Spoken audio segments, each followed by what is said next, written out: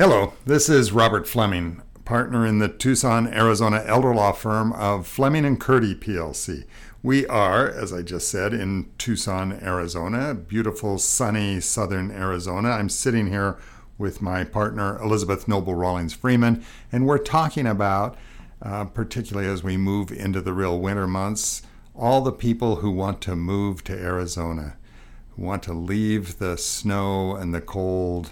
I was actually born in Montana and raised in Utah, and I haven't had to shovel snow for 40 years, and I'm really pleased to be able to say that.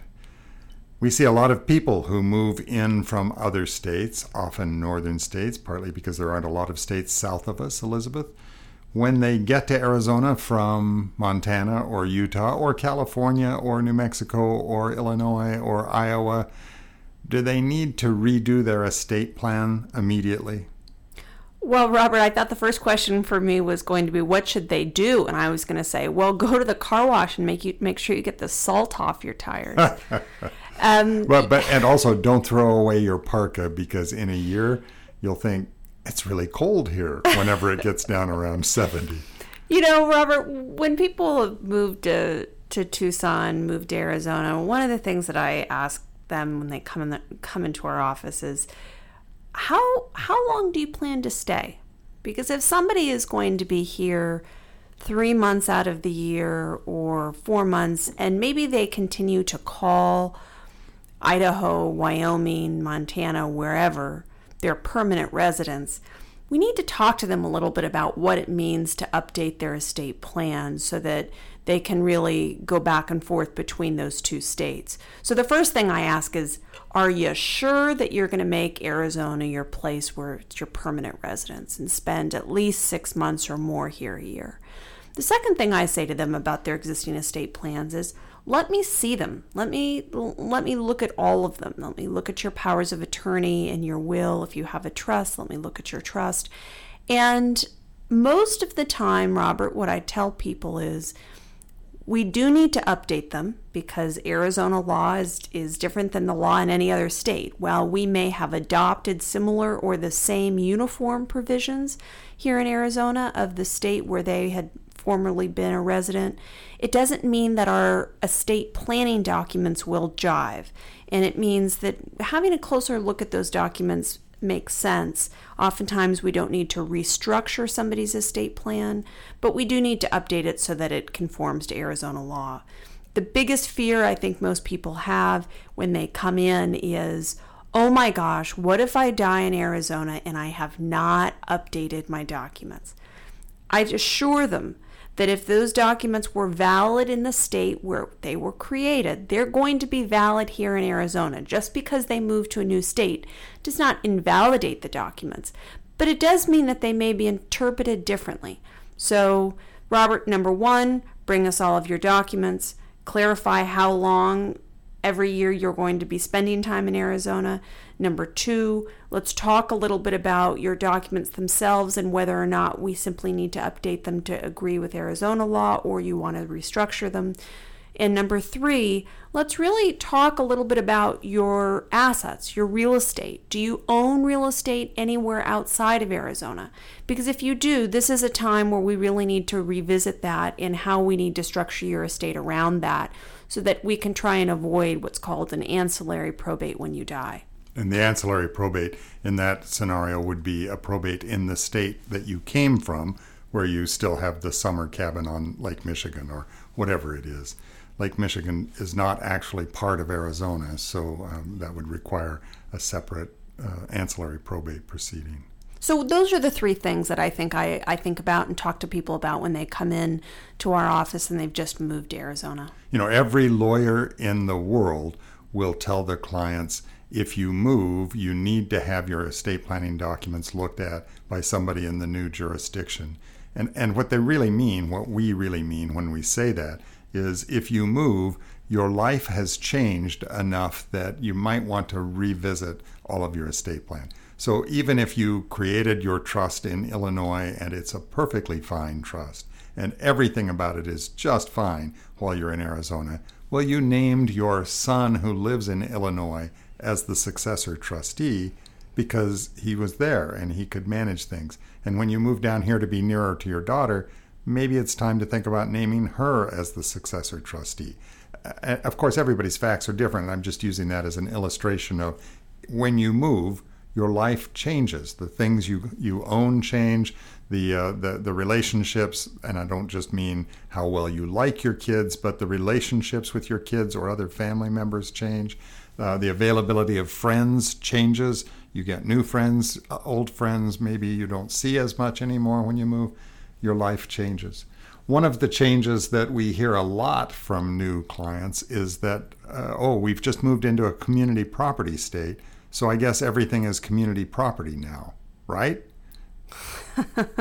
That's a pretty complicated answer, Robert. Wrong. I would say community property is, of course, an issue that people want to know all about, and it is one of the more interesting, challenging concepts for estate planners to explain. In Arizona, community property doesn't necessarily mean everything is split 50-50. People need to understand that. If you've come into the state of Arizona with separate property, and in many cases, Robert, we may see spouses who each have a separate property trust. We can talk to you about what that means in Arizona. Typically, if we're working with a couple who've been married forever and they both manage each other's assets, we can find a way to consolidate each separate trust into a joint revocable trust, making things community property. But Robert, we have to talk about that. What kind of assets are we talking about? Of course, if we're talking about something like a piece of real estate, it's completely different on its face as a piece of community property than we are talking about something like a retirement account. So community property is quite an easy thing to get in the weeds with, but it's important to evaluate. And I don't want to turn this into a community property discussion, which we should probably have somewhere else. But one of the things that is important for people who move to Arizona, couples who move to Arizona to understand, is that while if you get divorced in Arizona, we will treat it as if it were community property, the stuff that you acquired while you were married in another state. There is not a similar rule, what's called quasi-community property, for death. So in the probate of your estate or the execution of your trust, the community property rules may not apply at all. So it may be that that doesn't require a big change. But Elizabeth, you hinted at something that's really important. There are some advantages to turning things into community property. So one of the things that we'll talk with you about when you move here from a non-community property state is, should we make changes to take advantage of the community property elements? And I would tell you, Robert, when we meet with folks who we're having conversations about community property with, it is so important to slow down and really look closely at the inventory of their assets. I can't stress enough to people that understanding how you have your assets titled gives us a lot of information about the recommendations we're going to make regarding your estate plan. So it is a complicated thing when you move to a new state and it's time to update your estate plans. I would tell people, ask questions. This should not be something that you all of a sudden feel in a frenzy to do and that you have to rush through the process. It's often, Robert, I find those clients who come in, who've recently moved, I do have several conversations with. I don't just make one, broad generalization and update all of their documents. It's usually a bit more involved. So last question, I guess. The client comes in and says, here is my trust that I executed 7 years ago in New York. Down here on page 43 of a 48-page document, it says, this trust will be interpreted according to the laws of the state of New York. Don't I just need to change that to say this trust will be interpreted according to the laws of the state of Arizona? Isn't that all I have to do to turn my New York trust into an Arizona trust? No, Robert, and I'm going to tell you that on page 47 of 500 of that trust that we're looking at, that's talking about the situs of your trust and the governing law. I find that often the most confusing, misguided provisions that can be in any trust, because somebody can look at that and not be an attorney and completely misunderstand how their trust may be interpreted. Because even if you have that provision in your trust, Robert, and you're an Arizona resident and says that the trust is governed by the law of Montana, you know what?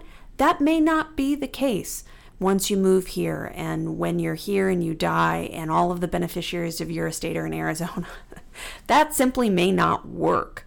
So for those people who are thinking that's the best way to, or that's the only provision to update, I'm sorry, that's wrong. Well, and that's how we love to end these conversations, is by just telling people the thing that is wrong. Although I think we've told them already what the right answer is it's actually kind of a challenging question to figure out what needs to be updated. Oh, wait, I said that was the last thing, but I think we need to emphasize that even if in that initial conversation we have with you about your move, even if we say your trust is fine, you don't need to make any changes, we pretty commonly say you probably ought to do new powers of attorney, because that is the one thing that really does change state to state. Arizona's law is a little more liberal than some other states, and there are some things that your bank or your doctor or the hospital you get admitted to will expect to see. That's not to say your Montana, New York, wherever it is, powers of attorney are invalid, but those are the things that we are most eager to get updated fairly quickly when you get here. And with that, I'm going to cut us off here, and maybe we'll talk about community property another time. But in the meantime, you've been listening to Elder Law Issues, a weekly podcast series produced by Fleming and Curdy, PLC, a Tucson, Arizona elder law firm, consisting of, among other people, me, Robert Fleming, my partner, Elizabeth Noble Rawlings Freeman, who you've been listening to as well, and the other members of our firm. And we hope that you will join us again for our next Elder Law Issues podcast.